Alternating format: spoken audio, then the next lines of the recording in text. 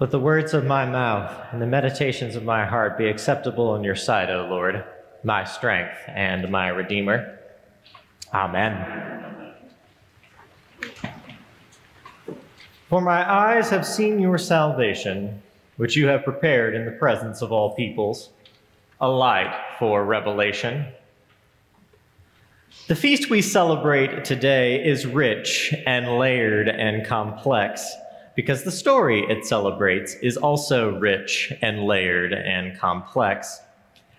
Having acquired several names over the course of many centuries of observance, Candlemas is a great example of what often happens when Christians read the Bible, namely that we all have our own lens, our own takeaway from the story that is likely to differ from what may or may not have resonated with our neighbors.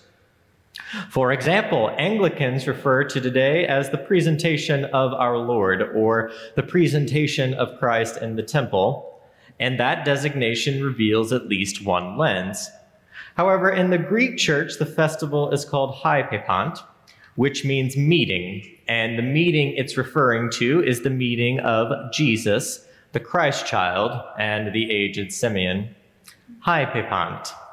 Different word, different emphasis, different lens. And of course, there's Candlemas itself, which is one word that's really two, candle and mass. And that word evolved out of the rituals that have traditionally accompanied this feast, particularly the lighting and blessing of candles, actions that point to the words Simeon says as he holds the baby Jesus, the one who will be a light for the whole entire world. Presenting God, meeting God, gathering together in the glow of God's light so that we might be sent, both blessed and burning with fire. As I said, this story is rich and layered, and that's true from the very beginning. Following the law as stipulated by Moses, Jesus is taken to Jerusalem, to the temple to be presented to the Lord. A sacrifice of turtledoves or 2 young pigeons is made, an offering made in humility, not unlike the one that will be made by Christ himself. Coming back to that word, hypapant, or meeting, we are also told in St. Luke's Gospel that at that time there was a man named Simeon, a man who was good and prayerful, who lived in hopeful expectancy of help for Israel. Adding another layer to this passage, the evangelist says that the Holy Spirit was upon Simeon. He is careful to note that the Spirit of God had shown and told this man that before he died, he would see the Messiah, that he would behold salvation. And so it follows, so it continues in the story that Simeon is then led by the Holy Spirit into the temple. And as he enters the temple, he catches sight of the Holy Family, Mary and Joseph and Jesus. And as he moves towards them and soon takes the infant Jesus into his arms, he then blesses God, and he then sings, and he then sings. And what he sings, what he announces in those verses, is a truth both awful and awe-inspiring. Simeon says, "Thank you, God. Thank you. You can now release me. You can now send me in peace as you said you would. Because here in this place, here with my own eyes, I have seen your salvation. I'm holding it, cooing and gentle in my own arms.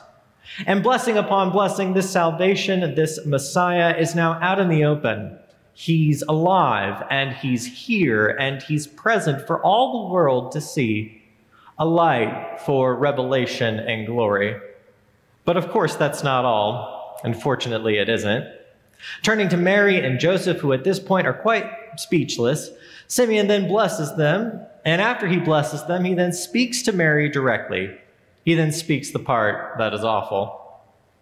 This child is a great light, yes, but he will mean the rising of some and the falling of others.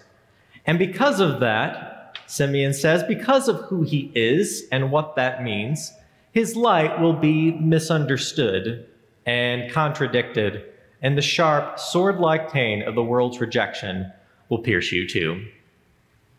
Awful, truly awful indeed.